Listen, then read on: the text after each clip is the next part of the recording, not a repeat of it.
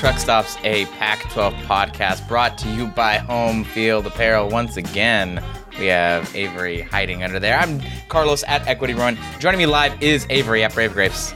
Good morning. And Reed at Pac-10 Reed. I thought last week was the last time. Maybe we should just go with that. I can leave. No? So Greg and Matt not here today. Greg out enjoying himself. Matt Hubertson says he won't come back until Utah beats Oregon and Washington this season. So we will wait for that. But shout out to those joining us live on YouTube. Like the video. Send us in your comments and thoughts and subscribe to the channel. We are so close to 250 subscribers, and we promised that at 250 subscribers, you will get to vote on one host who will eat incrementally hot sauces throughout an entire episode. By my last count, we're just 15 subscribers away. So if we get 15 subscribers, we will make someone suffer on live stream. So please subscribe. Podcast listeners, we have not forgotten about you. Thank you for tuning in once again. Be sure to follow us, follow the show on Apple Podcasts and Spotify. Rate us 5 stars on Apple and Spotify. We'll read your reviews if you've got them. And of course, we have extra Pac-12 content for you on Patreon. Weekly previews of the Pac-12 football slate come out every Wednesday, Thursday. This week, we're previewing Week 8 of Pac-12 football on our Patreon. That'll feature Utah, USC. Big game there. Sneaky game, Wazoo, Oregon, UCLA, Stanford. Letdown game, maybe. Arizona State, Washington. It'll be a nice, fun slate next week, so go subscribe to get that for $5 at notruckstops.com. Last bit of news here. Basketball season's back, and so are we. I wrote a long-ass basketball preview on, we have a blog, apparently. We never use it, but I did write something there. It's super long, super comprehensive. I put a lot of work into it, so if you want to make me feel good, go read it and then tell me what you liked or didn't like. People are already sending in their comments. It's been super helpful and super great. If you're looking to catch up on what's happened over the past year in Pac-12 hoops and what the rest of the league looks like, go check that out. It's my pinned tweet on my Twitter page at EquityBrun. And then we are starting our basketball episodes on October 25th, 10 days from right now on Wednesdays. We're going live on Wednesdays at 5 p.m. to talk Pac-12 basketball every week. And then when football seasons end, we'll come back and talk Sundays at 9 a.m. or another time that seems to make sense for us. Anyway, that's all that news. Let's move on. Talk some Pac-12 football. Are you ready, Reed? No.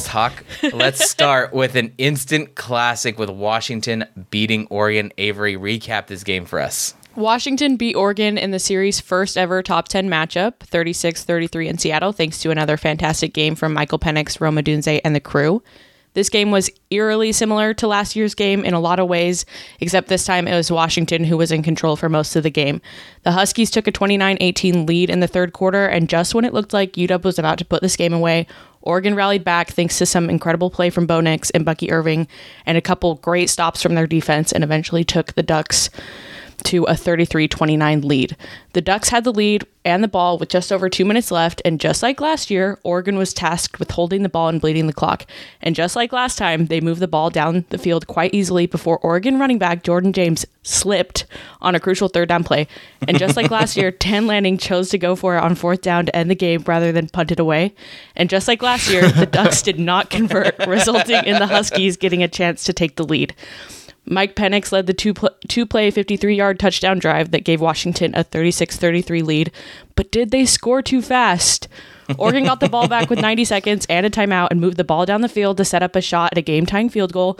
It looked like we were getting free football. Veteran kicker Camden Lewis lined up for a short 43-yard kick, and oh no, oh fuck, he missed, leaving the Huskies the victor for the second straight year. Thank you for that. My favorite part of this was like, I wrote this because you were supposed to write it, and then I wrote this preview, and you're like, no, it's fine, just do it. And I was like, no, use your write up, you do it. And she was like, okay, cool, just leave yours in the comments so I can use it. And then she just copy and pasted mine in the comment. What she added here is, oh no, oh fuck, he missed. I added a couple things. Yours was good. I really liked the part where it says just like last year, just like last year, just like last time. That was my favorite part. God, yeah, this was an incredible game. So we'll talk a little bit about this game and how we feel about it generally. But let's first talk about Washington. Reed, this is not torture. You wanted to start. I warned you we were starting with Washington. So let's start with Washington. What did you think of Washington's performance in this classic?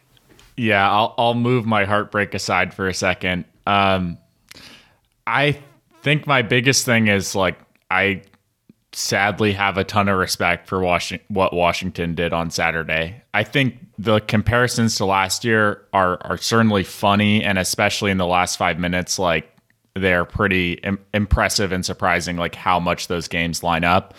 But overall, this just felt like Washington's day, like from the beginning. I think despite the fact that it was really closely battled, like I was just impressed by the all-in effort that the Washington program had into this game. Like it started with game day in the morning and the energy there, and like, you know, just how confident they were to start this game, I think played out over the course of it. And in contrast to last year, I felt like Washington was going to win this game almost the whole way, despite how close it was. And, you know, that switched back in the final 5 minutes again, and we saw the replay of last year.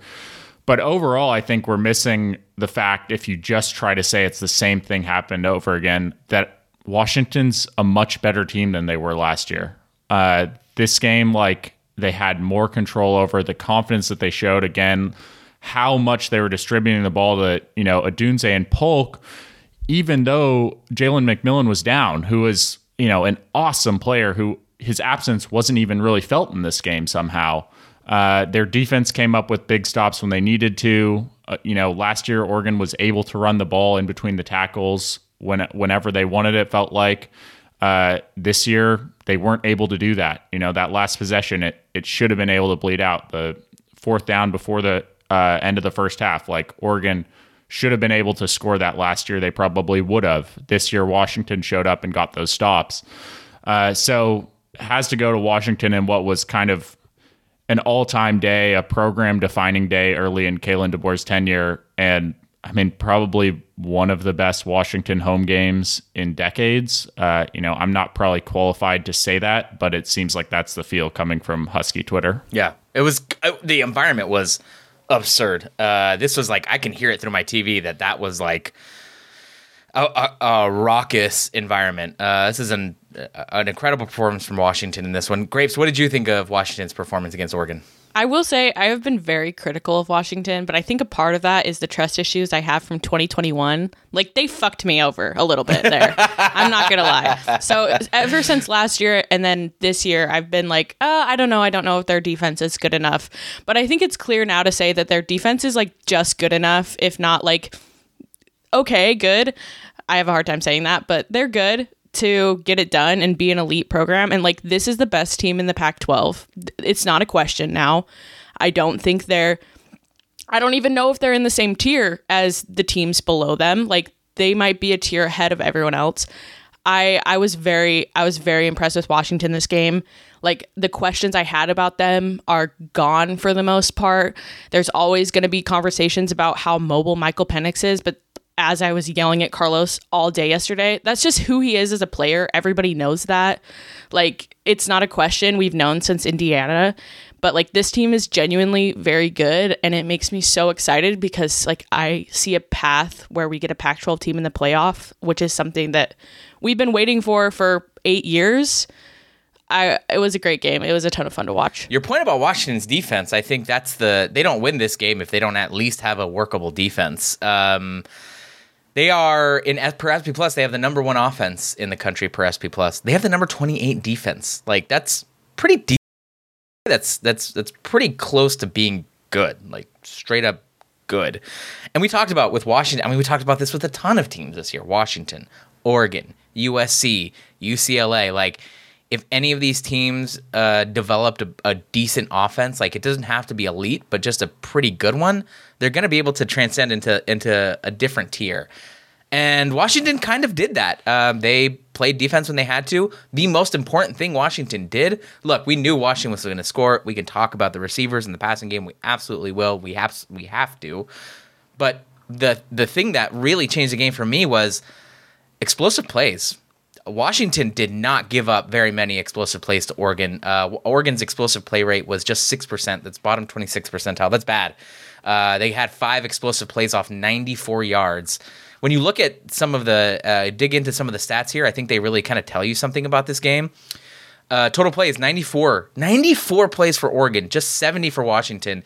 And that's because Washington was just scoring on explosive plays, as we have said they would all season, right? I think this game was super fascinating to me just because we got like these two teams did what they have done all season, right, against one another. It wasn't, neither of them played an uncharacteristic game. They played exactly the way they have been playing all season. And Washington's explosive play rate, I think, and their ability to get explosive plays, to take shots downfield, is what propelled them, but their ability to limit those too, right? They weren't getting gashed for 20-yard runs from Bucky Irving. They weren't getting hurt by Troy Franklin, yards after the catch sort of situation. They did a pretty good job of keeping everything in front of them. Yes, Oregon scored considerably, but they had to work for it, right? Even the opening drive for Oregon was 14 plays. It took like 8-9 minutes, something ridiculous like that. Looked super hard. And I credit Washington for that. I think when we talk about these games between two offensive juggernauts, you've got to make them work for it. And Washington did that. Offensively, they're a fucking nightmare. They are scary good. I have said and have been steadfast for like 6 weeks now that, all right, Washington's offense is elite, but I'd still put them behind USC. Washington's offense is awesome. I'd still put them behind USC.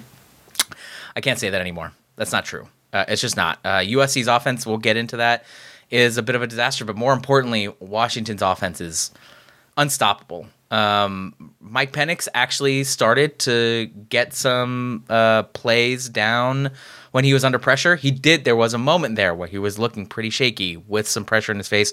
Brandon Dorlus was getting through. Washington's offensive line started to crumble a little bit. They picked things back up, but mostly Mike Penix was making passes and making plays with pressure in his face when he absolutely needed to. Roma Dunze, fucking incredible. Jalen Polk, fucking incredible players. Roma Dunze in particular, just like an absurd offensive player. So, yeah, Washington is in a different tier to me. Not from Oregon. We can get into that a little bit later, but they look really good. They look awesome. I don't know if y'all had any other thoughts about Washington, their offense, their defense. It looks like you've got something to say. Yeah, I think what makes them so hard to stop is that a lot of what they do happens pre-snap. Like, they're so well schemed. Yeah. They go into it. Penix assesses things. He makes some checks. And then he says, okay, where's my matchup? Where's my read? I'm going to throw that ball 70% of the time. And it doesn't matter what the coverage is because the ball's going to be placed really fucking well. Like some of the best throws you'll ever see. And Odunze and Polk are going to make a play on the ball more times than not. It's just really hard to stop. And even the fact that I don't think Washington's offensive line is elite. Like you said, Oregon got some pressure at times, but a lot of the times Penix is throwing the ball so fast that, there are plays there where it's like, shit, we could have had our linebacker as a free rusher, not even getting touched by someone, and he's still not going to get home in time because Penix just is going to throw it up.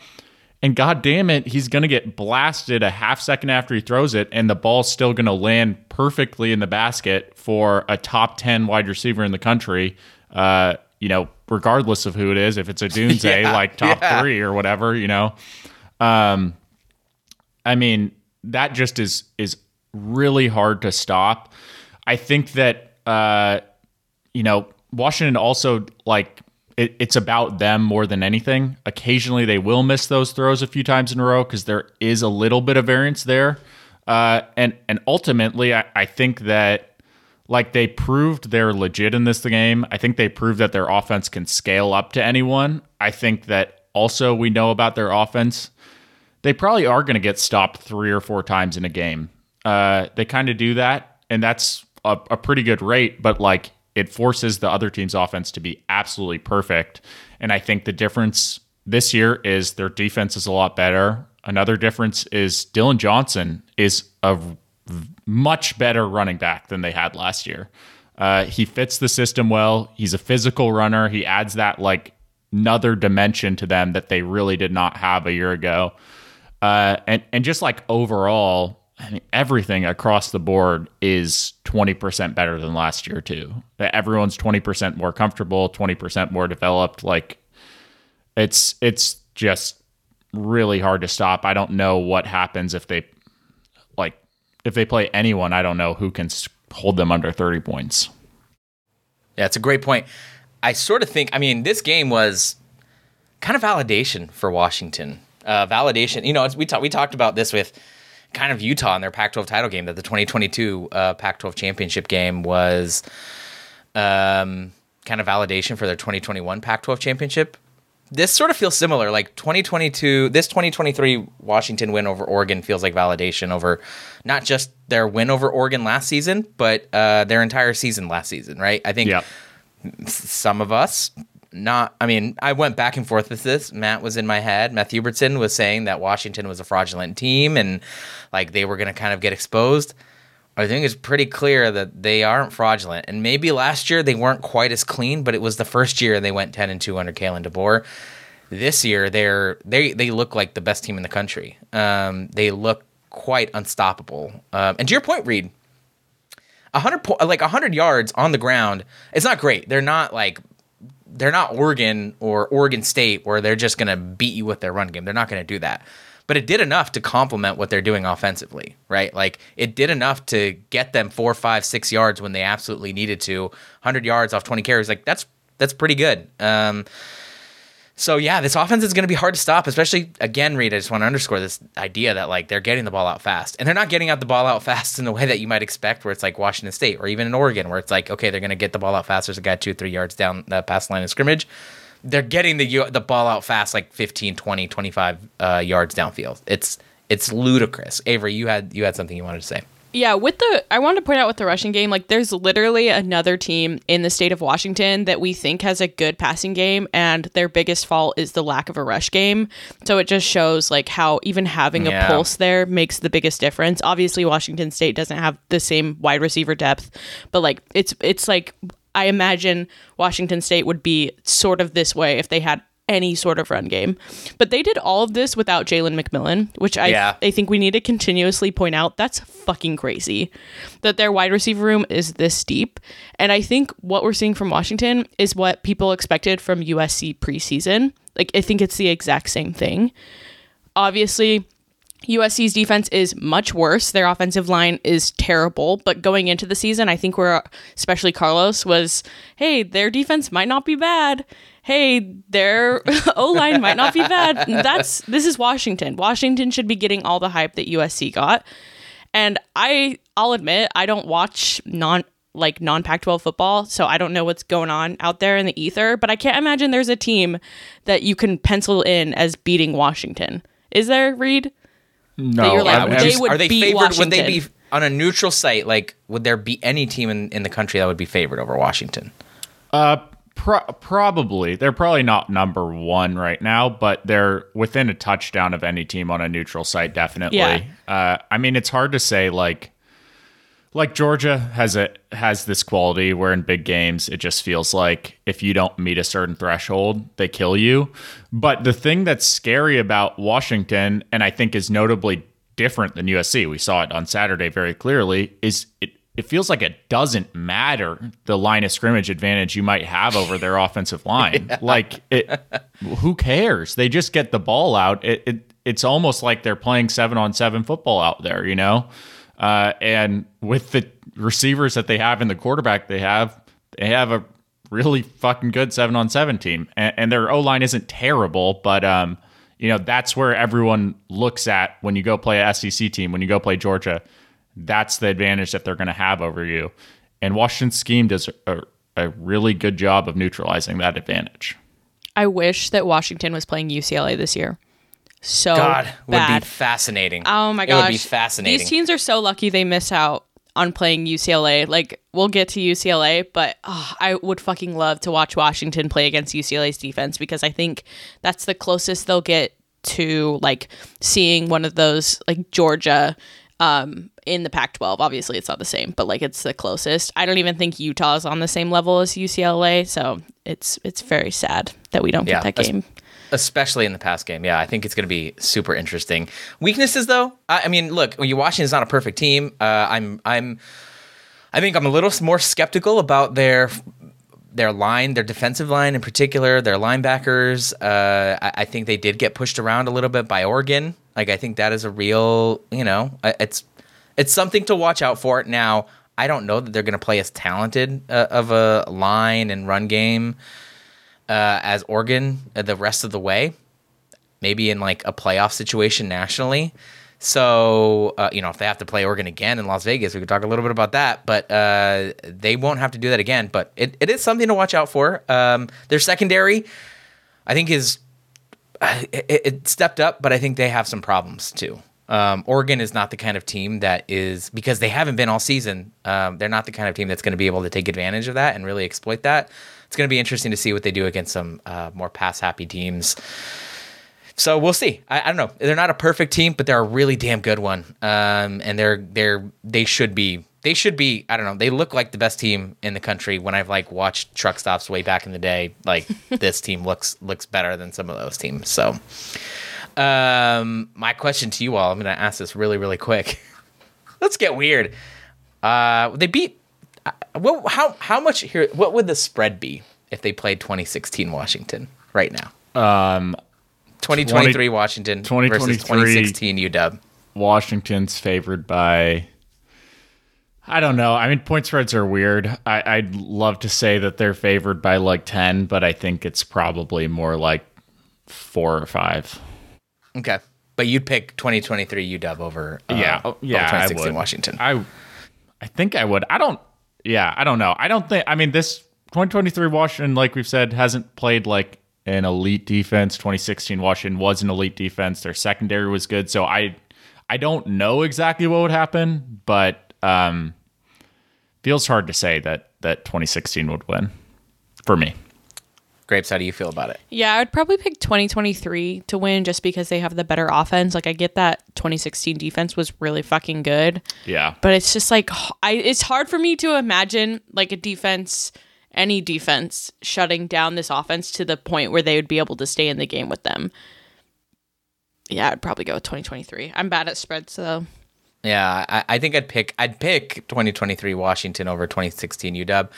I mean, God, I don't know. The offense is, I mean, I get that. I mean, it'd be a fun matchup, but like, I always favor a good offense over a good defense, especially when the other team, like Washington's offense in 2016 was pretty good. Enough to get them into a playoff, but it wasn't great. I don't know. They've got, the problem is that with like, I get that Washington secondary was so good, but can they go like 5 or 6 deep in their corners, defensive backs? Like, I don't know. Like, I completely forgot when I talk about Washington, I've completely forgotten about Giles Jackson.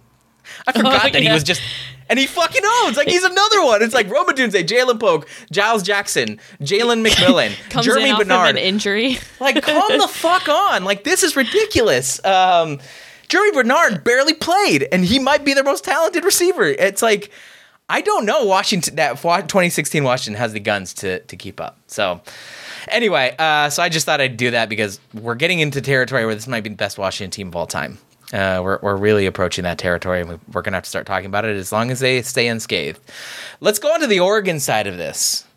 Oregon loses a fucking heartbreaker for the second year in a row to Washington.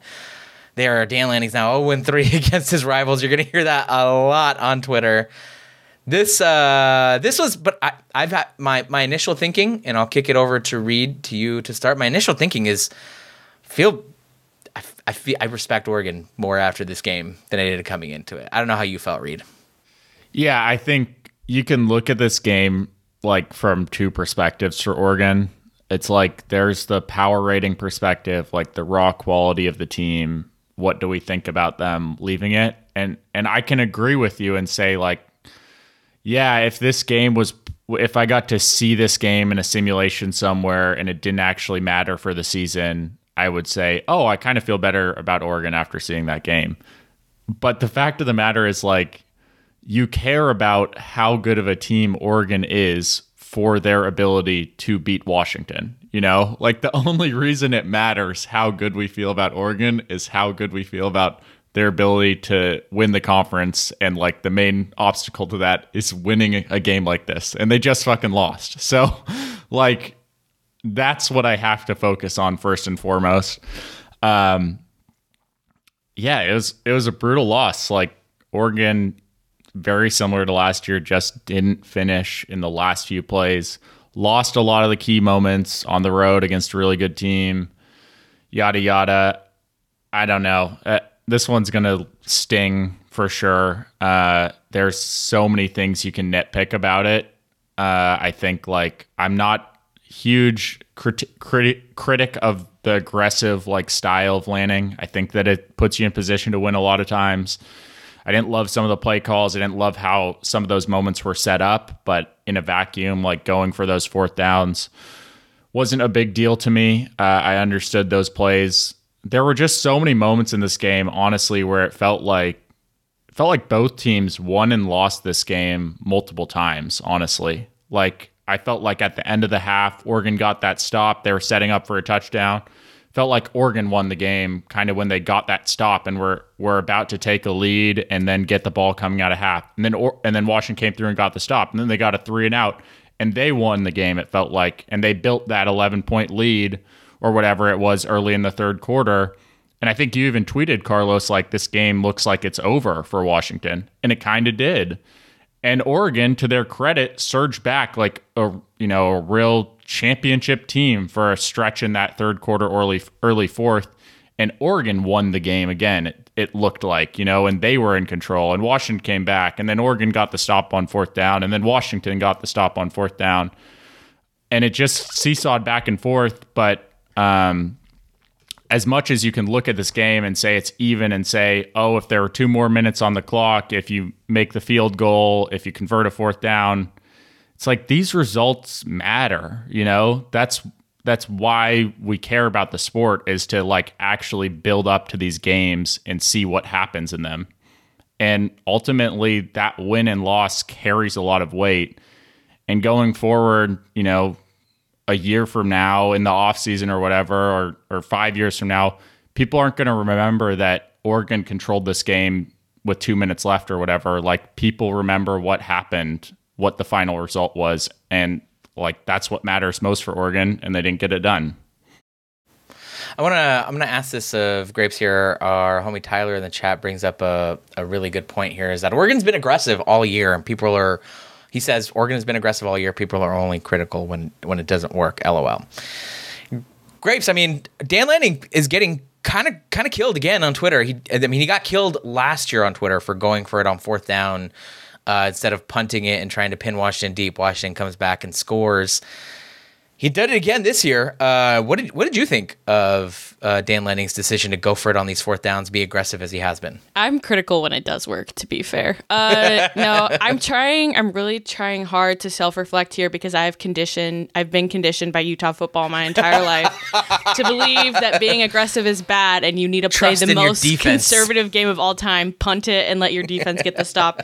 So I'm like trying to break down that way of thinking, because I was definitely shitting on Dan Lanning. I also fucking hate Dan Lanning. I think he's annoying. So that's part of it. No, you have to trust the analytics. Like, I get it. You're a coach. You have so many decisions you have to make throughout the game. Like, it's good to rely on the analytics. And I think it is good to be aggressive, because it puts you in the situations to win the game. And I think that's great. It gives me a heart attack every time if it's a team I'm cheering for, but like, it's your prerogative. Go for it. I do think people are extra critical when... Yeah, I do like seeing good punts in the YouTube chat. I fucking love 60-yard punts. But yeah, like I think it puts you in the position to win. I think it is more frustrating after the fact when a coach should have been aggressive. Like I immediately think of Arizona last week against USC not being aggressive in overtime. I'm more critical of not being aggressive when you need to be. So I guess like being aggressive across the board is something I have to respect, even if I think it's crazy to go for 2 against an FCS team. Like, know when to be aggressive. I wanted to talk about Bucky Irving. I love Bucky Irving. He's so good. I hate admitting that because Reed's so fucking annoying. But Bucky Irving is really good and he's really fun to watch. And there were moments in this game where I was like, man, he's like picking up the entire Oregon offense and putting them on his back. Yes. And keeping them in this game. Like, he was the spark that they needed so many times to stay in the game. And he did it. Like, he would carry defenders. He would get 8 yards off of a play that probably should have gotten 1 or 2 yards. Yep. It's incredible to watch. Like, he's truly fantastic. And for me, obviously you have Michael Penix, but for me, as someone who doesn't believe in giving quarterbacks offensive player of the year, I think Bucky Irving should be in contention for that award. He's really fantastic to watch. I really enjoyed how he played in this game. Yeah. He had big, like, little engine that could injure. I mean, he's a small guy. He's like Cameron Scadaboo if Cameron Scadaboo were just like 10 times faster and shiftier, which is crazy. He's a great player. I think. I mean, their run game kind of kept him in this game generally, right? Jordan James played pretty well too. He had a great game in this one. This thing about Oregon, the decision making, just to come back to that, I have zero problems with any of their decision. I think there was one decision where it's like where I sort of go back and say like, and even at the time I was like, I'm not really sure, and that was that decision at halftime to go for it on 4th down rather than kick a field goal and take the points.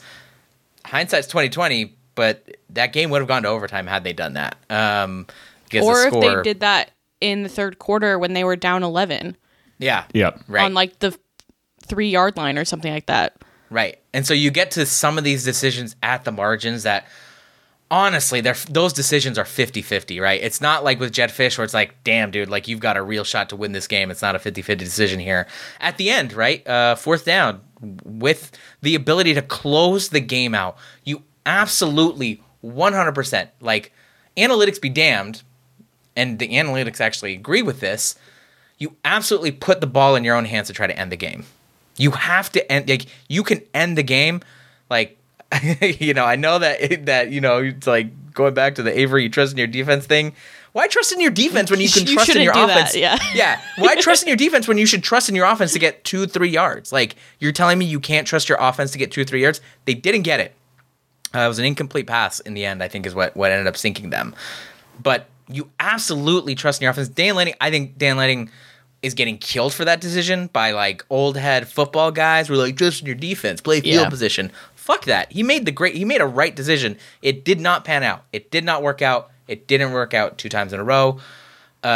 So yeah, Grapes, you had a coaching comment here.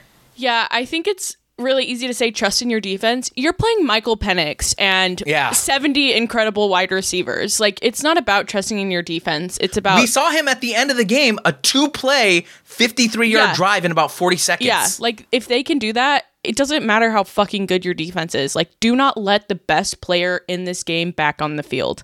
But what I was going to say about coaching is, I know it's hard to find ways to console Oregon fans after this game because you didn't win. But if Mario Cristobal was your coach, you would have not been in this game. He would have bungled this game in the first half. So, like, at least there's that. Mario Cristobal would have done some crazy shit in this game. You wouldn't have been in it late in the game. Well, I think that the crux of those decisions is that, like, you talk about how good Penix and those receivers were, and that's 100% true. Oregon also got, forced 2 3-and-outs and got that turnover on downs with the 4th and goal stand in the second half. And like the root of it is Lanning didn't trust his defense to do that. If someone had told him, hey, you're going to get 3 stops in the second half, he probably would have been like, okay, I don't have to take this high leverage 4th down, 2 high leverage 4th down risks. I can probably pocket those field goals and have more comfort going forward. But how can you trust your defense to do that? And yet they came through and did it and put Oregon in a position to still be in it in the end. It's true.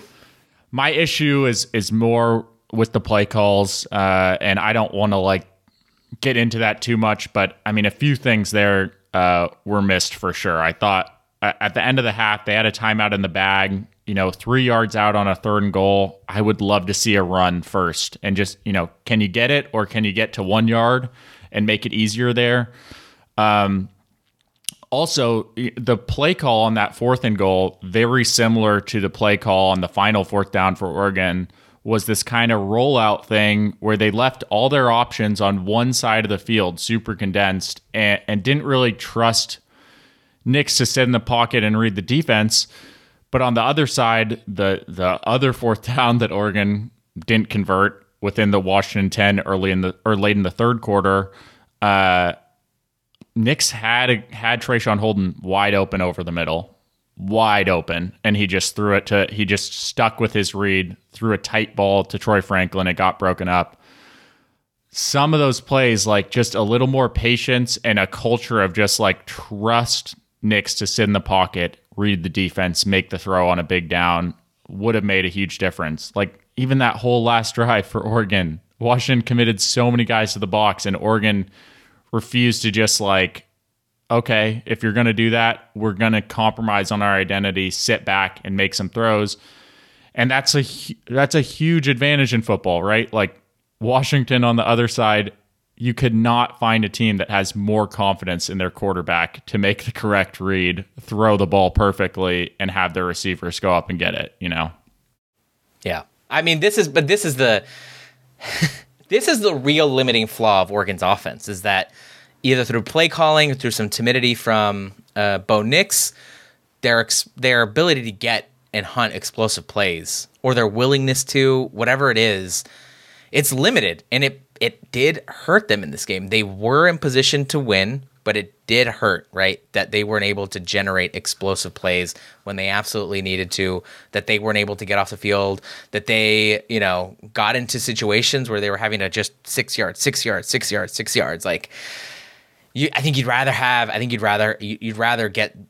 would have liked to have seen them get some explosive plays and have that make a difference in this game. And it really hurt where it really hurt their ability to do that, and their inability to do that all game, and really their inability to do that all season was in the last drive, right? Where it felt like they were taking a lot of time to get downfield in position for a field goal. Now I get it, a 43-yard field goal, like I think you'd probably take that most times.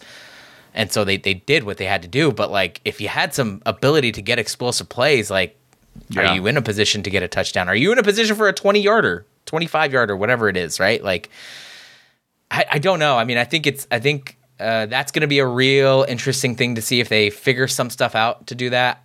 I think that's a real limiting thing. The other real limiting thing, I don't know how much to say about Oregon's secondary in this game. I will say they got burnt. I think when you compare how Washington played against Oregon versus like Arizona, I think part of it was Oregon was a little too cocky, a little too confident in their secondaries to be like, look, we got the guys. We're not Arizona. We don't have to drop back 8. We're not afraid of them. Let's just go man to man. And Washington burnt pretty much every defensive back Oregon had, including Kyrie Jackson, who has legitimately been all conference defense level player, and he got cooked a couple of times.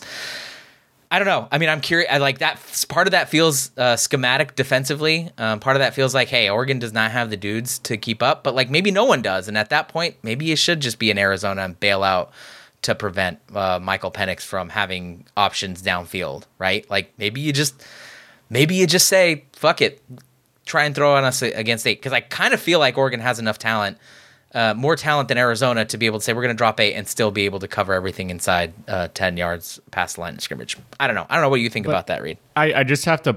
I mean, I agree. Like, yeah, Oregon's defense didn't pitch anywhere near a shutout. Like they got beat more times than not. But at the same time, if you told Oregon fans like you're going to get 5 stops in this game, that's a pretty good number for them, honestly. Like, I didn't think this was really on the defense. If the offense closes it out there, converts that 4th down, like Washington finishes with 29 points. That's a win. I mean, 4 touchdowns from Washington's offense would have been a win for the defense, But part of that is so much of that. I think we have to like look at efficiency here, because so much of that was just Oregon running so many more plays, right? Like, they just held the ball for so much longer. And maybe that's what you have to do if you're Oregon, but I don't know how much stock we can put I don't know how much stock we can put into, I guess, Washington being held to 29 points without that, any of those drives. But they did score on, Washington here scored on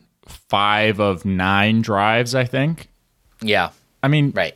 I think that's a pretty good day at the office for Oregon. Like, I get Washington obviously won the matchup against Oregon's defense, but we knew that was going to happen. And I would just push back. I think going man to man and basically, what you have to do against this Washington defense or Washington offense is, I think you man up, and I think you probably don't send that big of a pass rush because it doesn't matter. They're going to throw it fast, and you just have to guess what the read is and hope you have 2 guys there, and hope that a play gets missed. Hope Penix has to hold on to it longer, and you can hit him for once.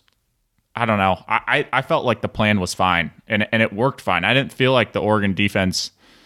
I don't know. I thought it was fine on the day. I didn't think that was what lost them the game. Yeah, I get it. You're playing against a historically good offense. I get that. I totally get it. Washington did get 3.6 yards per drive, points per drive, just in terms of efficiency. I went and looked it up. That would still rank if you said that a team was averaging 3.6 points per drive on the course of a season. That would still be top. That'd be right behind Georgia, which is still not great. And I just contrasting that again to Arizona. Arizona, I just think about that Arizona game where it looked like they really kind of shut Washington down. I don't know. I think I would love to see this game happen again in Vegas, and I would love to see how Oregon responds.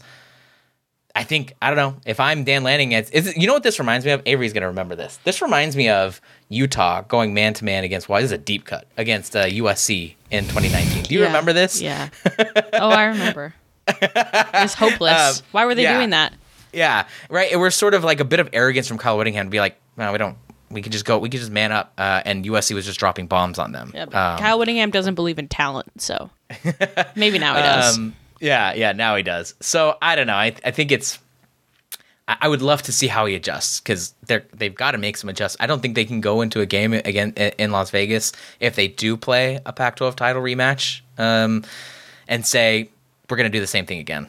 I don't know that they can do that. Anyway, real quick, let's talk about this game. We should talk about it. This game was a classic, I think. My question to you all, starting with Reed. This an all-timer for you? Where does this game rank for you in terms of all-time Pac-12 games that you've watched, considering the circumstances for you? Yeah, divorcing from my own interests. I do think these are 2 of the best teams in Pac-12 history. At least since the merger to 12, and I think they're really 2 of the best teams in Pac-12 history. I think both these teams, I'd feel more confident in a playoff scenario than almost anyone we've had, outside of a couple there. But it was a really great matchup. It was back and forth. It had everything you could want from a game. This is kind of the peak of college football. I don't know that either of these teams, I don't know what will happen if they play Georgia or whoever. That doesn't really matter to me. In the context of the Pac-12, there's not a team in Pac-12 history that I would say with a bullet dominates these teams. I think they're both in the conversation for top 10, top 5 even Pac-12 teams ever, and they played an all-time close back and forth game. Would you put this game ahead of all of the games from 2022 when it was USC, Utah, yes. Oregon, UW from last season? Both these teams are better than they were last season, I think. And they played a prettier, better football game than they did last season too. Yeah, our homie Shaw says in the YouTube chat, not happy with the outcome, but the game itself was one of the great Pac games I've ever watched. Avery, do you agree? Where would you put this in your pantheon of great Pac-12 games? This is one of those games where I'm just damn, I wish I was a Washington fan. I wish I had all the heart behind Washington. I wish I had been watching Washington intently for the last 15 years and felt all the heartbreak of Washington so that I could experience this game in its fullness, because I genuinely can't imagine the high that it is to be a Washington fan during and after that game. I'm so jealous. It looked like it was a ton of fun. The stadium was crazy.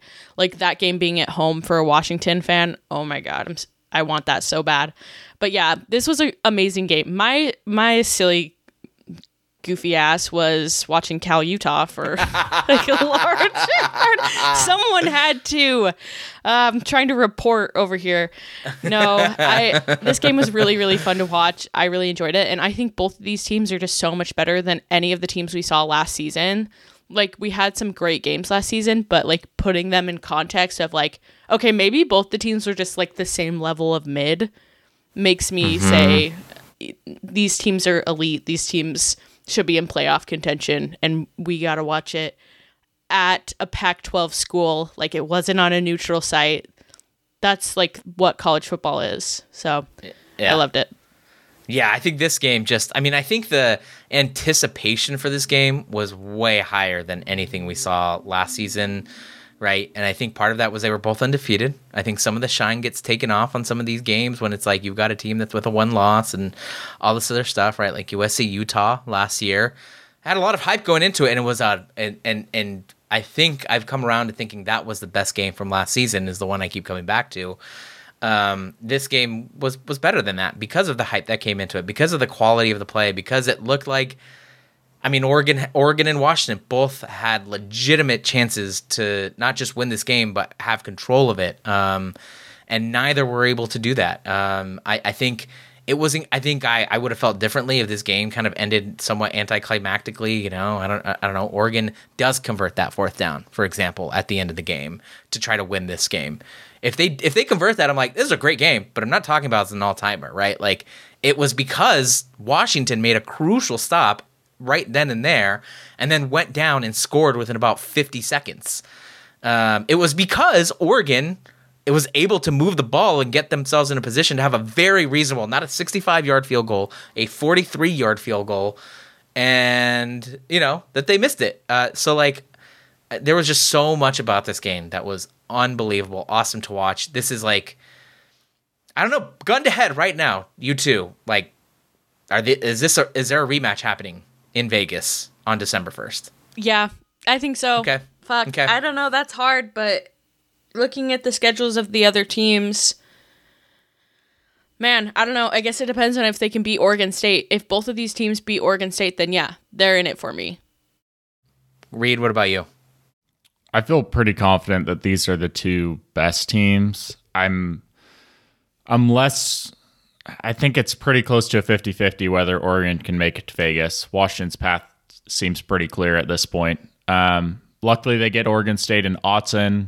I think that makes a big difference. Like, in Seattle, you mean? No, they get Oregon State in Reser. Oh, no, you're talking about Oregon. Yeah, sorry, I'm getting Oregon. confused. Yeah, sorry. Oregon gets that game in Autzen. I think that makes a big difference there.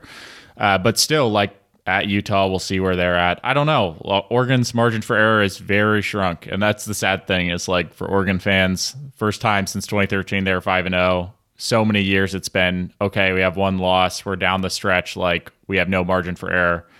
This was the moment to kind of like make it past this big game and have one in the bag where we could lose, and now it's back to can't lose any games, and I've seen Oregon lose too many times in those situations to say that we're definitely heading towards 11-1, 12-0 rematch in Vegas. Yeah. This game, I think, is, honestly, the next game, whoever it is that Oregon plays, I think Oregon plays Washington State, right? Yep. In Autzen. Yep.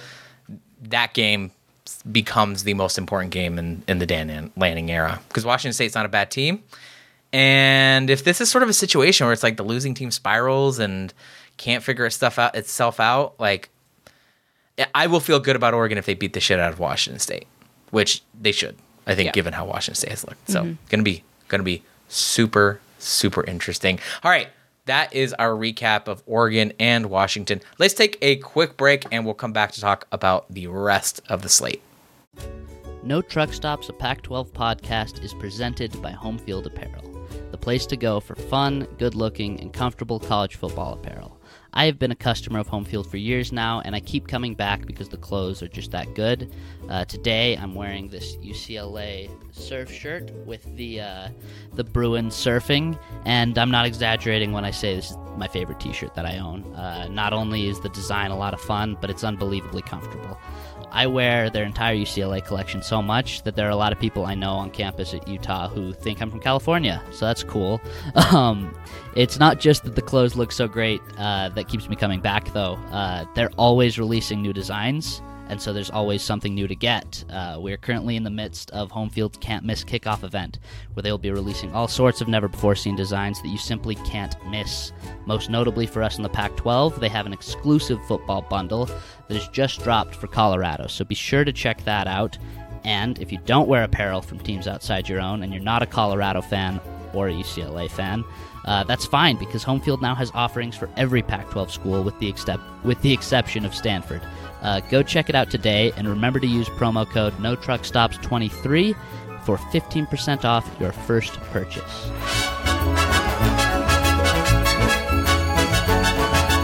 All right, we are back. Let's move on to our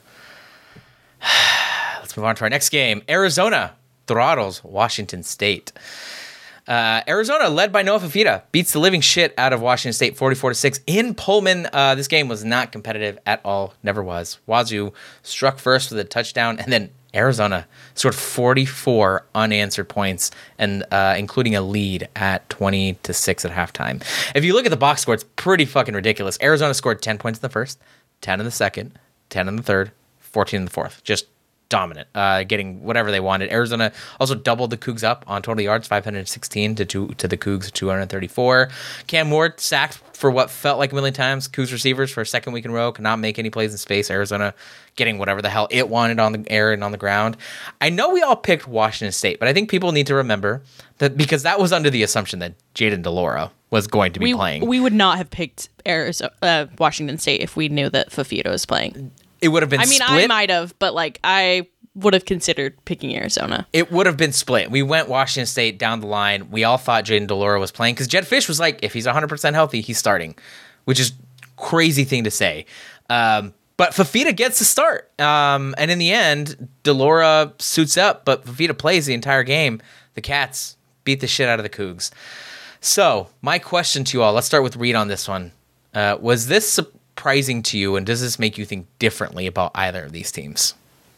Yes, firm yes. That seems like an all-time softball of a question. Yes, I was surprised that the 8.5 point favorite lost by 40 and could not score after their first drive. And yes, I think differently of both teams due to that result. I'm trying here, Reed. Give me a break. Yeah. Okay. Well, it was a hard day for me yesterday too. Okay. No. Anyways, yeah. I mean, I think a lot differently about Washington State. This was an insane result. This is the most surprising result in some ways, despite the fact that it was a little lower on the card of the Pac-12 season. Honestly. Like, what happened? We thought Washington State was a top 15 team recently, and we thought Arizona was pretty good after the last 2 weeks, but I don't know that we quite saw this level of an ass whooping. I mean, my big takeaways, I was skeptical of Washington State's receivers in the preseason, and then I was quickly like, oh yeah, let me bury that take. That's dead. It seems like it's been resurrected. That receiving core did not look very good yesterday at all. And then Arizona they look like a buzzsaw. How did they controlled this game 44-0 after Washington State's opening drive? That's absurd. Washington State's like a very good team and at home. Or we thought they were. I don't even know what to make of this. This is just like weird college football shit. Yeah, Grips, what did you think of this game? I'm sick. I'm tired. Every team I touch turns to poison. This was just horrible, especially after that first drive. I was still switching over from the Oregon-Washington game. I saw that Washington State scored. I was like, good, we're on schedule. They missed the 2-point conversion. I wasn't watching, so I don't know if it was like a failed... I assume they tried to go for 2. It was a failed 2-point conversion, yeah. Yeah, I assume they were actually trying to go for 2, and it wasn't like a busted snap for a kick or something. But yeah, man, this was horrible. You got to feel bad if you're Washington State, because like Pullman is one of the worst places to go play.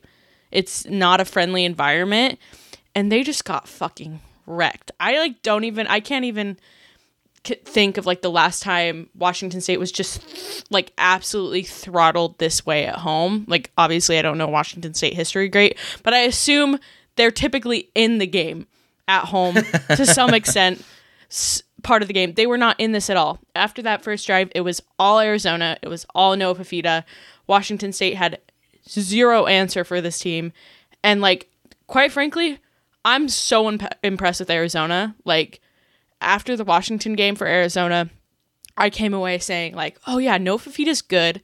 This offense is good. But like, I didn't think they were this fucking good. Like, I was stunned, shocked, amazed, and like, there is no reason there should be a quarterback controversy. No reason at all. It should be decided. Any conversation about the other quarterback playing is bonkers and should not happen. Yeah, it's gotten to the point now where even Jedd Fisch is starting to no comment on this. Before it was, if Jayden de Laura is healthy, 100% healthy, he's starting, no question. And now it's sort of like, well, I just want to talk about this game. I'm not going to comment on the quarterback situation. I think the tone has shifted. I think it has to shift. Arizona they look really good. I know I overreact sometimes to these things, but we're 7 games into the season. They look like a real threat. They look like if they didn't lose already 2 Pac-12 games, that they'd be a contender. I know that sounds crazy, but it's like their defense is legitimately unbelievable. What it did to Arizona broke Caleb Williams, it feels like, because Caleb Williams went and looked like shit again against Notre Dame. And obviously Caleb Williams had those like absolutely insane rushing touchdowns, but like Arizona clamped up USC. Arizona clamped up Washington, the team that we just said had one of the best offenses of all time.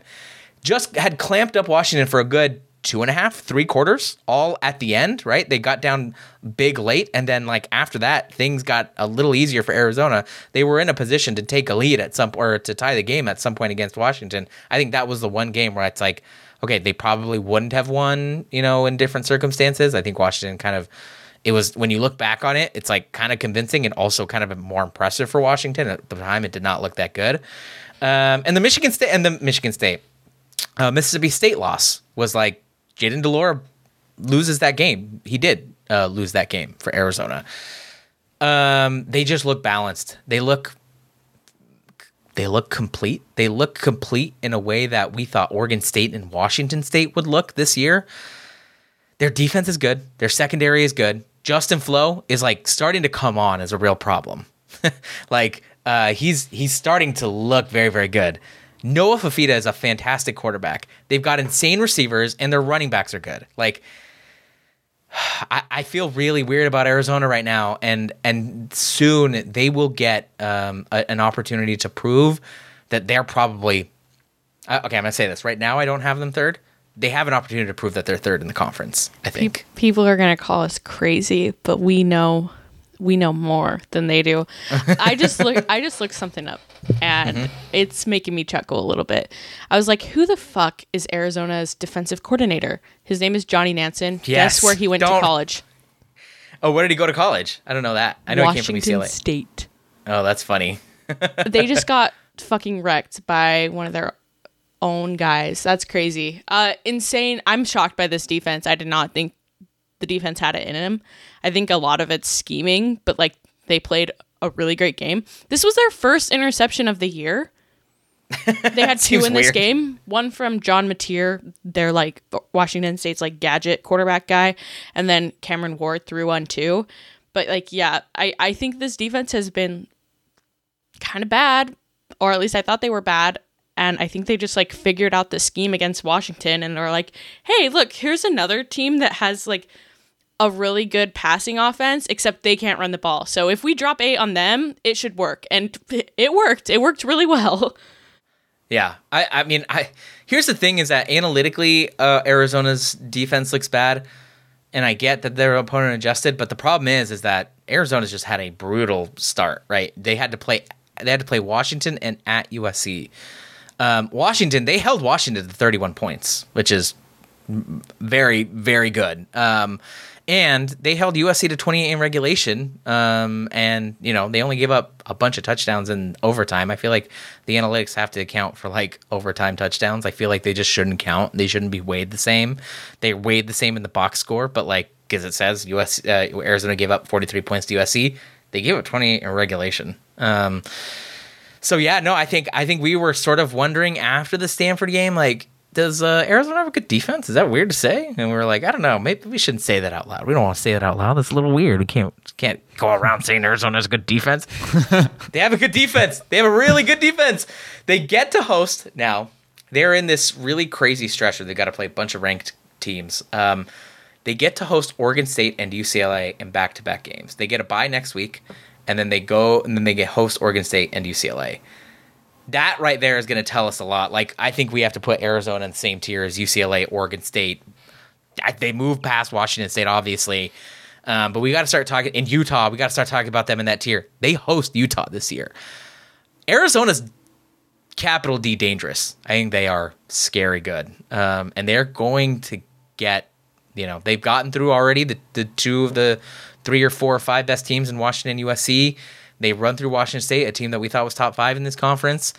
They're going to have some opportunities here. I'm really curious to see what they're going to do. I don't think they're going to win out, but I also don't think it's insane to say they'll win out. I ranked them. I did like my quick Pac-12 rankings on Twitter, and I ranked them 6, and I was being screamed at by Utah fans.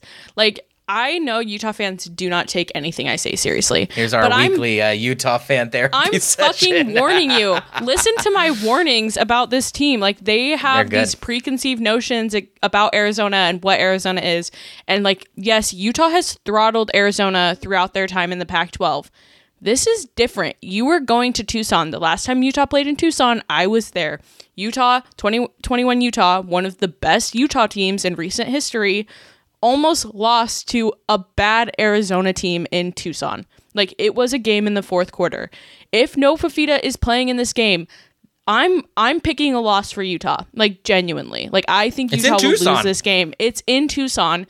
This is a good offense. They have the talent. Their receivers are fantastic, and their running back is good. Like, Utah should be afraid of this game. This is like Gary said this. Our friend Gary at No Puck Stops, he said this about Utah, and I know we're not talking about Utah right now, but he said USC is their easiest road game. And I agree, because going to Tucson against this No Fafita offense, that's scary hours. Yeah. Yeah. And Arizona's defense is, again, legit good. Or our buddy Zach in the YouTube chat asked if Zona can stop the run. I think they can. Now, I know people are going to point out the Washington thing. Our homie Tyler already has. And he kind of pointed this out too. Dylan Johnson kept UW in the game because Arizona dropped 7 DBs. That's exactly it. It was a schematic decision. We're going to give Washington everything inside the 10 yards line of scrimmage, even if it means 7 yards per carry, and just so that we could sell out to stop Rome Odunze, Jalen McMillan, Jalen Polk, all that other stuff. So, but they're good. I think they are a good, well-balanced defense. I think they've got the secondary. I think their running game is pretty good. Their run defense is good. What are we going to say, Reed? I think we don't know that, though. Like, it is time for them to have a big shift here. They get these 3 opponents at home, but it's a very different look than what playing Washington and USC is. And it's hard to say what's going to happen because, you're not going to drop 7 DBs against Oregon State or Utah. Like, you definitely don't need to do that. It's a very different type of team. Yeah, for sure. Very different type of team. So while their defense has looked good, it'll be interesting to see what happens there. I mean, honestly, the best comp for this would be the Mississippi State game because Mississippi State's a super run heavy team that's not actually that great offensively. In that game early in the season, also on the road, really. Well, Arizona played really good as soon as they stopped shooting themselves in the foot with turnovers. So I think that they definitely have a shot. I think we'll learn a lot. They have a bye week, and then there's a ton in front of this Arizona team. Make takes now. Apologize later. Live in the moment. It is time to discuss the case for a ranked Arizona. Go Absolutely. ahead. Take it over, Carlos. Go for it. Yeah, I don't know how you don't rank this team. If UCLA was ranked after what they had did, Arizona should be ranked too. Now, I don't have a good sense of the rest of the country. I don't know what 22 or 23 or 24 are doing, but Arizona will absolutely get some votes. I think they should be a top 25 team. They look like a top 5 team in the Pac-12 right now. They have the worst look like a top half of the Pac-12 team. And what's happened all season? The top half of the Pac-12 all gets ranked. So yeah, I mean their losses are very excusable at Mississippi State early on in the season with their Charlie Brewer. I saw Rob Bowron talk about Arizona like 2021 Utah, starting with Charlie Brewer and Utah at Utah before going to Cam Rising, and it's a sort of a similar situation here where Arizona started with Jaden Delora and switched over to Noah Fafita. I think we're in a really similar situation.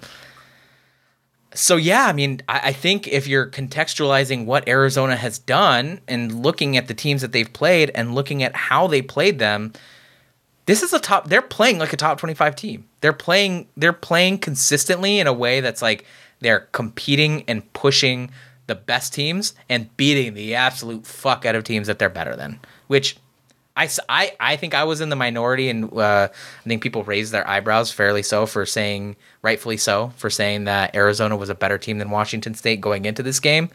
But that's what's borne out now. Like we have evidence of that on the field.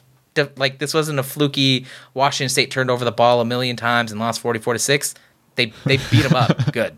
Yeah. Go ahead. Reed, you're laughing. No, it was pretty definitive. Definitely a very definitive result. Yeah. I know I'm not watching Truck Stop Ball, but when people talk about Arizona, they talk about how this Mississippi State loss is like this huge stain on their record, insurmountable. Like they lost to Mississippi State, they can't be good. Let's look at who Mississippi State, a 3-3 team, has lost to, shall we? Mississippi State lost to LSU, a good LSU team, I assume, because they're ranked high. Mississippi State lost to South Carolina on the road by 1 score. I don't know if South Carolina is good, but like it's a road game. Sure, whatever. I promise we don't have to do this. And then Mississippi State lost to Alabama. Yeah. So I don't think that's bad. I get that Arizona has 3 losses, but they fucking destroyed Washington State in Pullman. Something that most teams aren't capable of doing. Yeah. Arizona, just a quick analytics check. They are 36th in SP+, which is actually pretty good, all things considered. And they're 24th in beta rank. So the metrics have them at least close. Now, Arizona's SP+ defensively is 78th. I don't know. I think the analytics might be punishing them a little bit too much for giving up a lot to Washington, giving up 31 to Washington and giving up 28 to USC in regulation. So real quick, one comment about Washington State from each of you. Washington State gets their asses handed to them second week in a row. They look like things are starting to fall apart. Reed, do you have any confidence that Washington State's going to figure it out, or do you just feel like this is a bottom of the half Pac-12 team? I think that people have figured them out a bit is what's happened. I was at a bar during this game. There was one of our Coug brethren there, asked to put Pac-12 Network on the TV. They had it. Quickly, we were able to switch back to the USC Notre Dame game. I'll just say that. Grapes, one quick thought about Washington State. You feel like I don't know. What do you feel about them? How do you feel about them now? I want them to be good so bad. I want them to be good more than I've wanted something in a very long time, and it just like breaks my heart to say that they can't run the ball at all. So unfortunately, this is just a bowl eligible team. This might be a 7-5 team, maybe 8-4, but they will not be in conference contention. I'm so sorry, Washington State fans. Don't yell at me. Our homie Tyler asked, "Are you still holding?" He asked, "Is Grape still holding all Washington State stock right now? Is it time to sell yet?" I think I did buy Washington State stock last week. Did you put all your eggs in the Washington State basket? No, I put all my eggs in Cal basket. Remember, I think I bought one share of Washington State. Yeah. Listen, Washington State plays at Oregon. They're going to lose that game, but like perhaps they're okay. I don't know. Then they get Arizona State and Stanford. And Cal. And Colorado. Oh, they're probably gonna lose to Cal, but okay, that's crazy. I think it's before our next stock thing, they get Oregon and Arizona State, and like I imagine, God, I don't know. I think you should hold on to Washington State stock and sell after they play Colorado. That's my advice. Yeah, it's going to be interesting. They get Oregon at Oregon. That's going to be a loss. By how much, I don't know. But after that, I don't know. Arizona State, Stanford, Cal, Colorado. I mean, they should beat those teams, I think. Like, I think those are not good teams. Arizona State is bad. Stanford is kind of spicy, I guess. Cal, not great, but kind of spicy, I guess. Colorado, not great, but kind of spicy, I guess. If they're like a decent team that we think they are, and they're just going through a rough stretch right now, they should win those games. That should put them at 7-5, and that would put them at 8-4, and that would be fantastic. But yeah, I don't know. Anything's on the table right now for Washington State because 44-6, getting your asses handed to you 44-6 at home, bad omen, bad omen. All right, let's move on. We've got other games to talk about here. Let's talk about this stupid fucking game. Oregon State beat the daylights out of UCLA in Corvallis, 36-24. Oregon State took a 23-10 lead late in the third quarter, never looked back. DJ Uiagalelei had another really nice outing against UCLA's pass rush, throwing for 266 yards and 2 touchdowns. Dave Martinez chipped in 90 yards off 15 carries. Meanwhile, Dante Moore had another horrific game on the road. He threw for just 165 yards off 33 attempts to go along with 3 picks. UCLA's ground game did have a ton of success. They gained nearly 300 yards, but perhaps a bit all too late. So this game, I think, was supposed to catapult the winner into the next tier. I'm curious to hear from you, starting with Grapes. Starting with Grapes. Did Oregon State move up into a tier for you with this win? Hey, Carlos, who'd you pick in this game? I picked UCLA. Who'd you pick, Reed? UCLA. Yeah, I didn't pick UCLA because I know that Oregon State does not lose home games. Okay, Oregon State looked fantastic in this game. UCLA genuinely didn't look bad on the run side of things. Like, they had a very good run outing, but it didn't matter. Oregon State was in control of the game the entire time. It was a very dominant win. I think Oregon State is the third best team in the conference right now. I look at the Washington State loss and I'm like, man, that's a tough one. It's in Pullman. It's really early in the season. It's the first conference game. They probably win that game. Now I think they figured out more of what their offense looks like with DJU. But I don't know. It's hard to look at that loss in Pullman and feel super great about Oregon State. But I think they're next after Oregon. I think you can make an argument for who's the third best team, but after beating UCLA in such a dominant fashion, I feel like they're next. They're probably still in the same tier as USC and Arizona and UCLA and Utah. I don't know. It's hard. It gets all jumbled when you get down there. But I feel so much better about Oregon State after this game. I feel like the Utah game wasn't the best win in the world. The Cal game was kind of scary, but after the UCLA game, I'm like, okay, yeah, Oregon State's good. But unfortunately for Oregon State, they have to go to Tucson. Yeah, I don't know, Grace. I'm sort of feeling a little weird about Oregon State right now. Reed, what do you think? What do you feel about this game, Oregon State? Feel differently about Oregon State or UCLA? Yeah, I whiffed on this one. This was honestly the game I felt most confident in was this one. And I thought UCLA, I thought UCLA was going to win. I thought UCLA's defense was going to have a good day, especially. UCLA secondary, I think they're on fraud watch. I think they are not a good secondary, man. We thought they might be.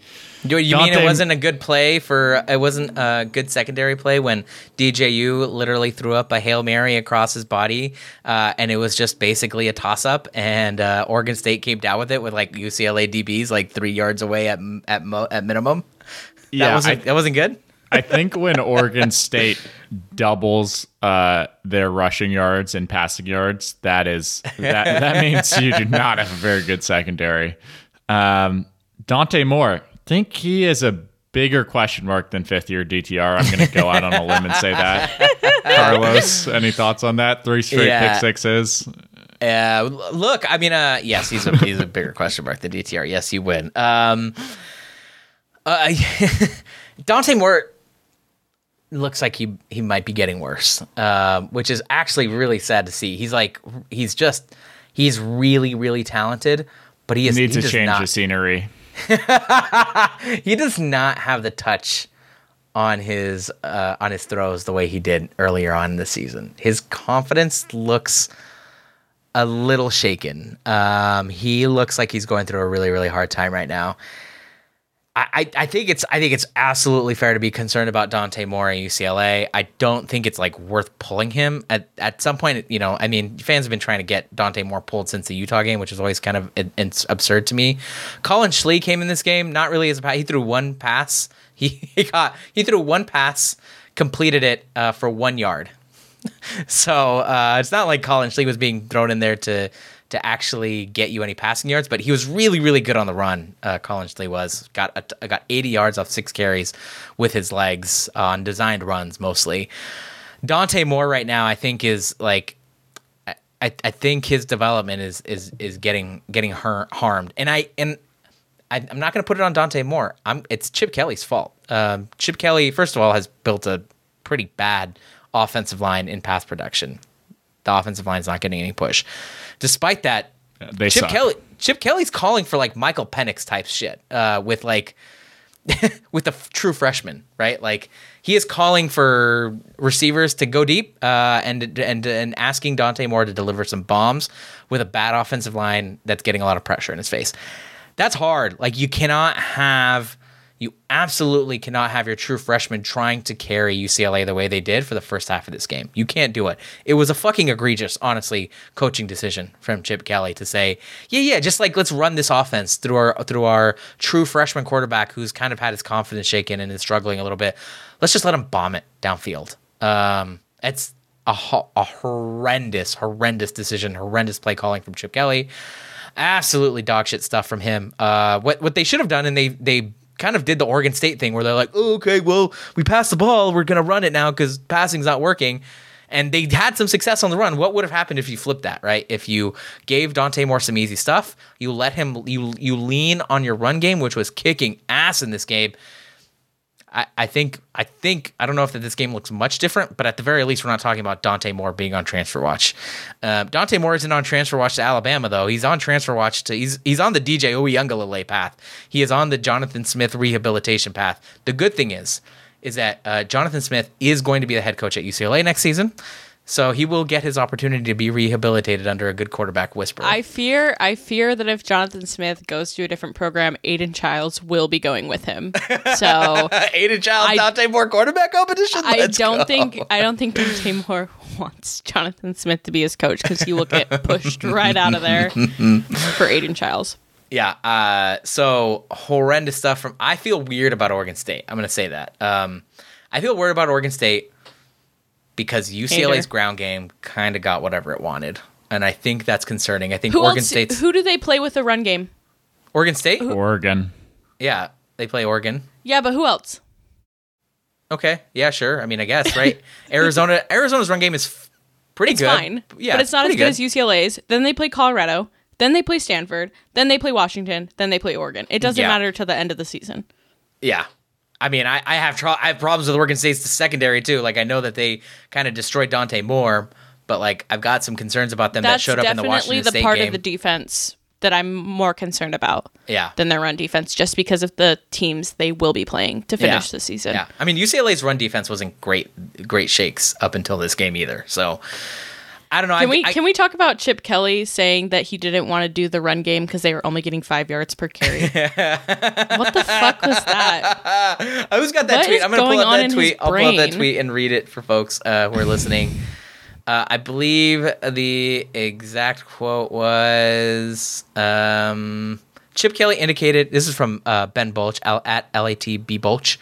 Chip Kelly indicated he wasn't fully happy with a run game that generated 284 yards and 5.7 yards per carry, calling it inconsistent. And a little bit of editorializing from Ben Bulch, a little bit. But yeah, he said he was not happy with the run game because it was inconsistent. Let me tell you what was really inconsistent.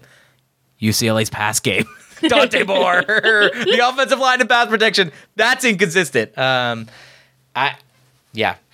God, this is a bad game from UCLA. But Oregon State, to their credit, their offense looks awesome. I'm really curious to see. This is the reason why, and I said this to Reed, I think in our preview, that I'm like, I'm not sure. I'm going to learn a lot about UCLA, but I'm not going to learn a lot about Oregon State because the game is in Corvallis.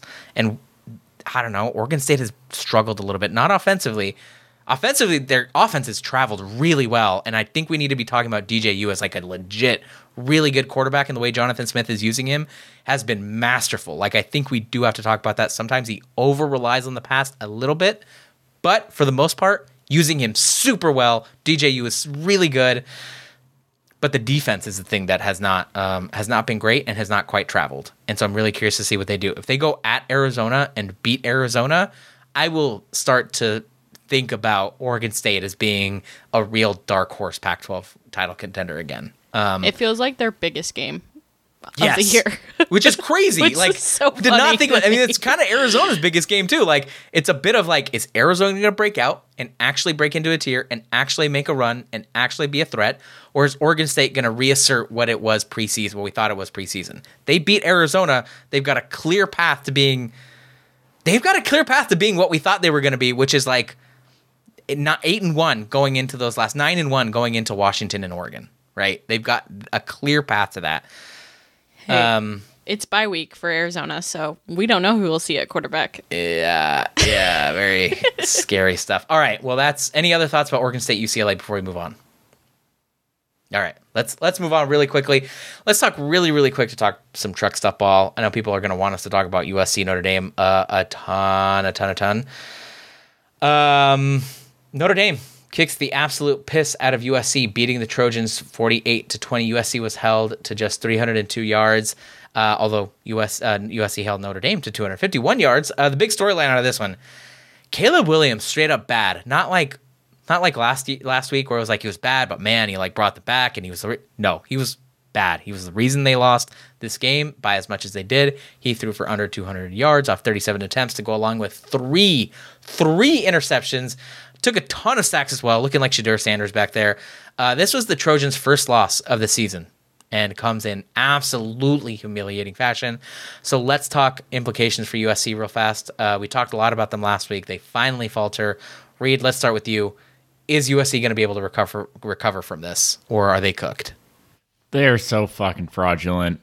Caleb Williams is not the Pac-12 GOAT. We can say that finally, firmly. Yeah. It's done. I've never Case seen is dead. a player play himself out of a Heisman and out of the GOAT conversation in one game, and I think he did that. It's your fault. You put this evil on him last week. Bad jinx for me. The offensive line, it's so different from, like, in comparison. You have to compare them to the top of the conference, to Washington. Like, 6 sacks, 11 tackles for a loss for Notre Dame in this game. Their scheme and Caleb Williams' style allows for that to happen.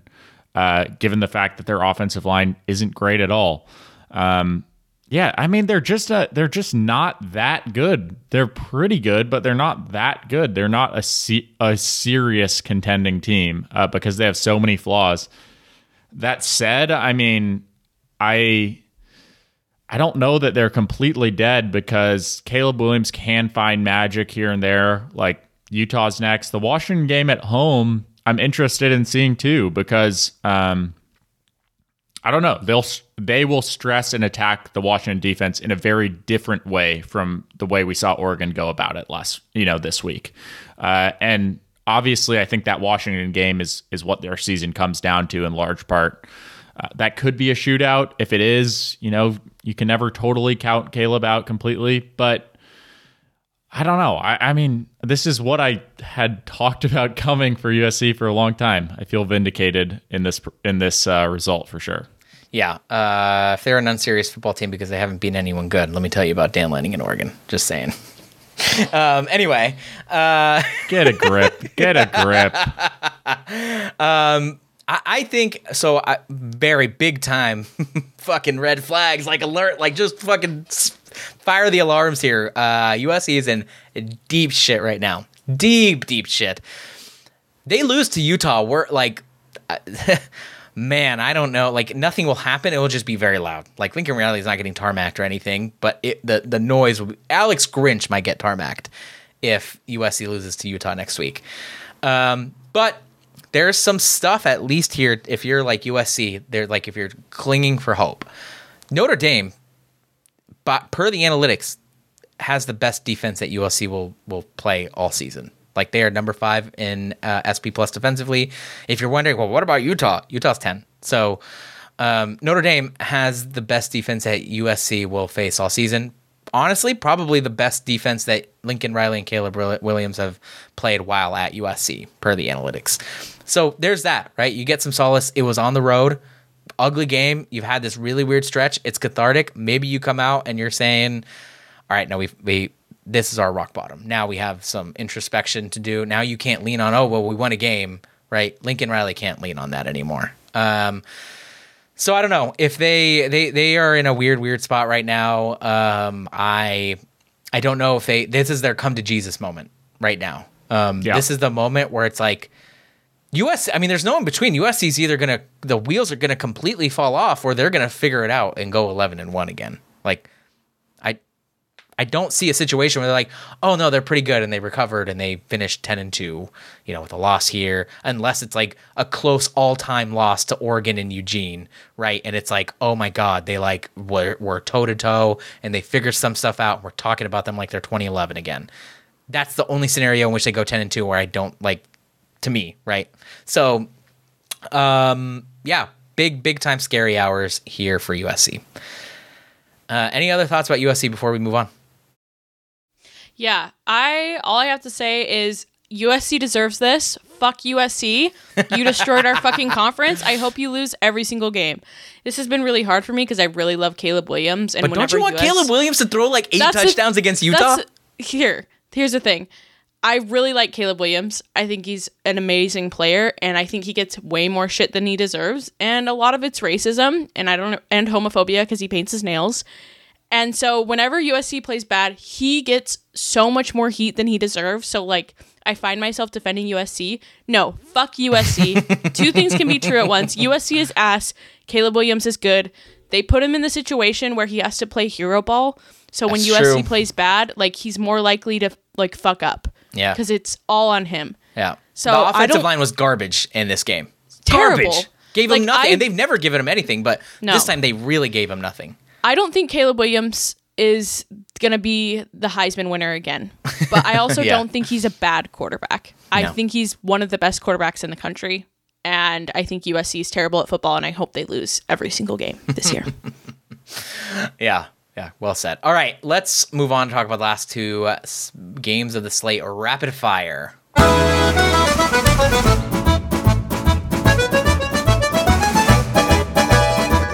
All right, let's get weird. We had an absolutely bonkers Friday night game in Boulder. Really, we should have talked about this game so much more.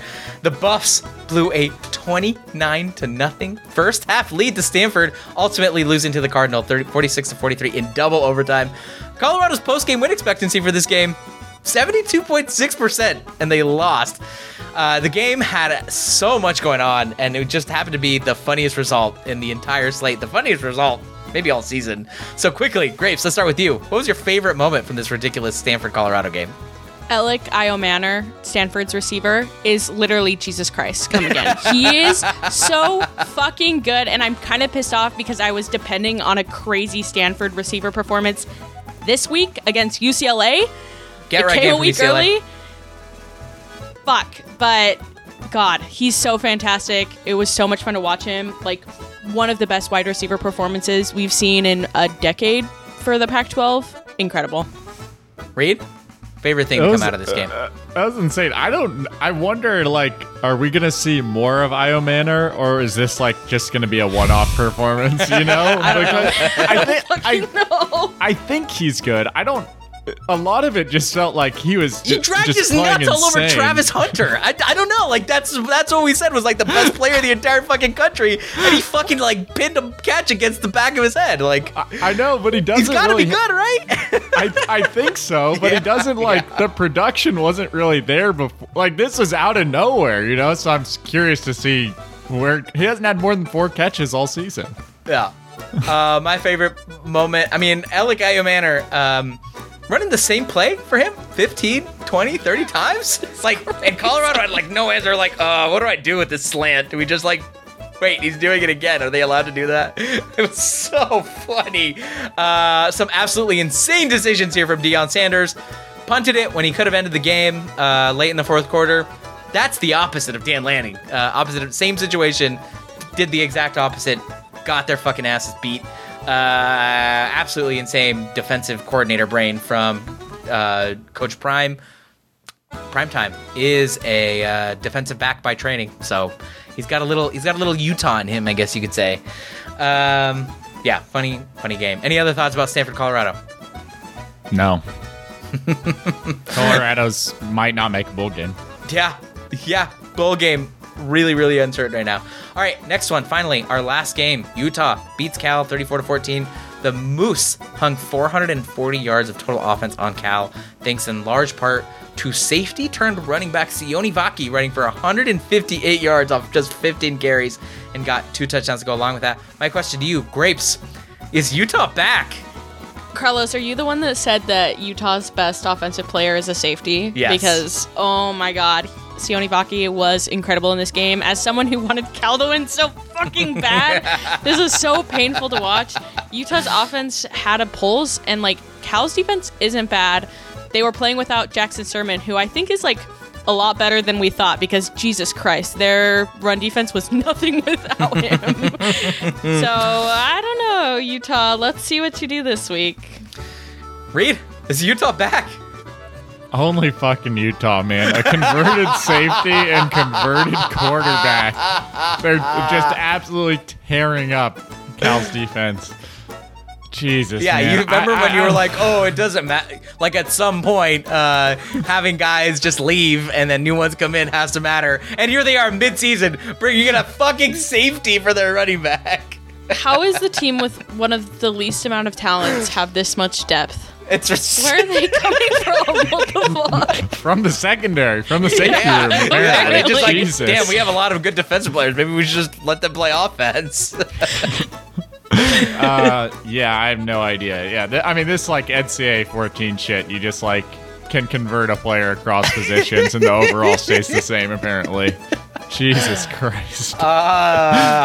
Remember, like maybe last week we were like, nah, Oregon, Washington, USC, they're not going to lose to Utah. I don't know. Utah's doing it again, man. Utah's doing it again. I don't know. Gonna be weird. Oregon has to play in Salt Lake City now, so we're about to see. All right, well, that's it for our rapid fire. Let's get out of here. Let's end this with some game predictions.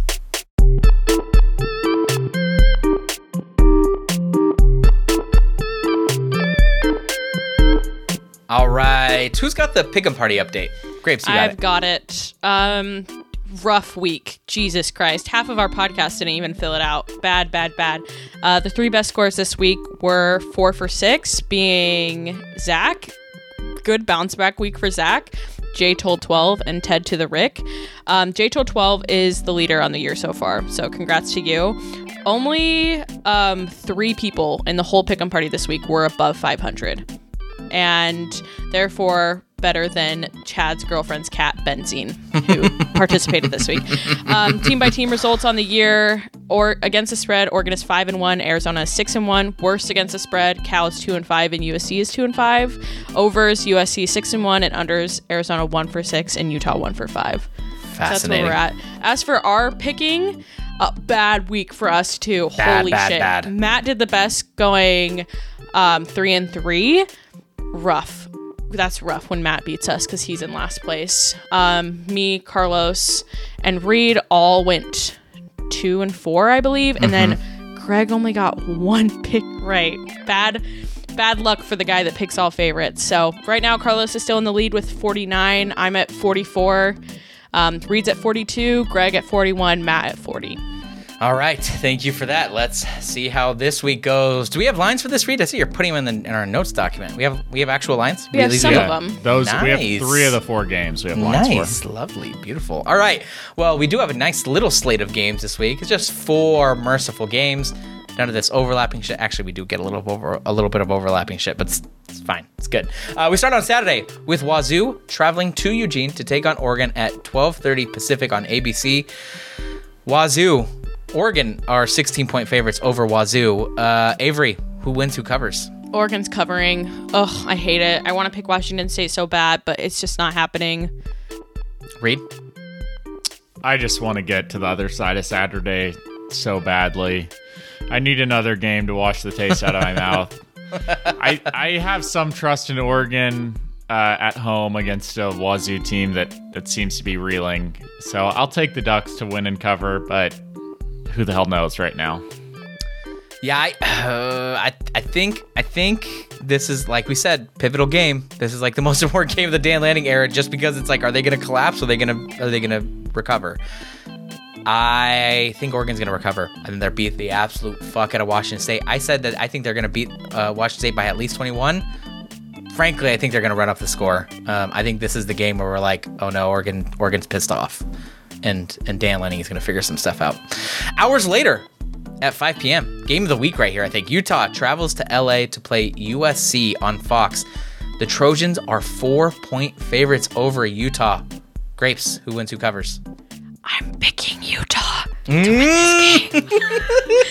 Oh my god. She said Utah, for those who couldn't hear that. I feel so sick of it. I feel so sick. Utah's winning this game. God, it's in the Coliseum. Utah has only won there once in 100 years. It feels bad. But USC is so bad. And I just can't be on the opposing side of Utah fans when they win this game. It will be too unbearable. So I have to go with Utah. I wish the spread was bigger. That kind of sucks. But yeah. Go Great. Utah. Reed? I'm going with USC to win and cover. I think Cole Bishop might be out the first half of this game, unless they get an appeal in. Thanks to some targeting, yep. I honestly think the appeal might happen, though, because like on the replay, it did look like he turned his head, but... Interesting. Okay, I guess we'll find out. Yeah, I'm going with USC, hoping this is a jinx, but ultimately, I think they can score enough where Utah on the road can't keep up. Yeah, my principle for Utah games is simply asking, where is this game being played? This is the one I feel weirdest Very about. high-level analysis. This is the one I feel really weird about, because I'm like, where's this game being played? It's going to be played in LA. Utah should lose. USC doesn't look great right now. Utah figuring some stuff out, as they always do. We're at the point of the season where Utah loses ugly, looks stupid, looks ugly. Fuck them. They're not going to win. They suck. And then they're going to pull some shit out of their hat. Then they're in the conference championship game. They're in the conference Jesus championship Christ. game. My kingdom. Okay, I think it would be actually funny if Utah beats Washington in Las Vegas. Like, it would be so fucking funny. I need it. 8-4 Utah's in the conference championship for some reason. Fuck. I'm gonna I pick. need that shit. I'm gonna. Stick with your guns, Carlos. Stick Oh with your my guns. god. Do I'm it. picking, Do it for the graphic. I'm picking Utah. I'm gonna pick Utah. I'm fuck picking you. the Moose. Change it back. I'm Change it back. picking the Moose. I need the Utah fans to like me. God. Oh man. This is. Change your mind. Change Don't give your in, mind. Carlos. I'm Change going with your Utah. mind. Go with Utah. Oh my god, fuck you, man. Just copying me. 7:30 Pacific. UCLA travels to Palo Alto to play Stanford on ESPN. Reed, who wins? Who? And give me a margin, since we don't have a line for this one. I think UCLA probably wins by like 13, maybe. I don't know. Might be that's kinda ugly, but yeah. Grapes, are you picking Stanford disease to prevail now? Man, Or I did was UCLA get feeling vaccinated? so good for this whole season about Stanford winning this game, but that was dependent on Stanford looking bad in every single game leading up to this, and UCLA winning in every game leading up to this, and that did not happen this week. But I have to stick with my guns, and this is my bad vibes game of the week. Oh my goodness! I need Alec Iomanor to do it again. Yeah, absurd nonsense. Gonna be weird. I've got UCLA winning this game handily, I think. But, man, this is like this feels like maybe potentially signature turning point for Troy Taylor. So I'm going to pick UCLA to win. I'm going to pick them to win by 3 scores, but don't feel good about it. Let the record show. Also, at 7:30 Pacific, a bit of a letdown spot here. ASU travels to Seattle to play Washington on FS1. Washington, 28-point favorites against Arizona State. Grapes, who wins, who covers? I want to pick Arizona State so bad just because I love Arizona State, but I've done that so many times this season and been hurt by that. So I have to pick Washington. 28 points is a lot. I think that... God, their D-line is so bad, though. I think Arizona State will cover. Okay. Reed? Yeah, I mean, Washington's definitely going to win. They're going to win in the high 20s, low 30s. I don't know that they'll cover. It's close. I don't have a feel on that, really, but they'll definitely win convincingly. Yeah, I think Washington's going to win. I actually think there's a world in which it's a little ugly. You know, they just came off an emotional win over Oregon. It's like the biggest game at Husky Stadium in a long time. The juice is not going to be the same. There's going to be a ton of hype. I do think they're going to come out a little flat. I don't think I will fall to Washington much for it. I don't think I'm going to call them an unserious team for letting ASU hang around a little bit, but I think they'll beat Arizona State. I think they'll be fine. This TV schedule sucks so bad. Yeah, 12, 5, 7:30, 7:30. What am I supposed to do for 2 hours? Between the 12:30 game and the 5 p.m. game? Mm-hmm. Yeah. Go out for a walk, touch grass. Anyway, that's it. Another week in the books. Let's get out of here. We're back on YouTube next Sunday at 9 a.m. Pacific to recap Week 8. If you want an in-depth preview of this slate of games, go check out our Patreon at NoTruckStops.com. That's going to drop late Wednesday night or Thursday morning. And, of course, be sure to subscribe to the channel to get updates when we go live and to make someone suffer. And, of course, we'll drop this into your podcast feeds every Monday at 5 a.m. Pacific. We also got basketball season coming up October 25th. Don't remember, go read the preview on my Twitter account, whatever. It's a pinned tweet at EquityBurn. Go check that out if you want to know what's going on with basketball. That's it. That's all we have. That's Reed. That's Grapes. I am Carlos. Thank you for joining us live. Why am I having a hard time reading? Thank you for listening. Thank you for subscribing. Thank you to Home Field for sponsoring this podcast. We will see you next week. And remember, there are no truck stops here. USC is in truck stop territory. Said I'm lonelier than a single sax on a quiet city street. Things aren't always greener on the sunny side of the street. And I don't mind if the sun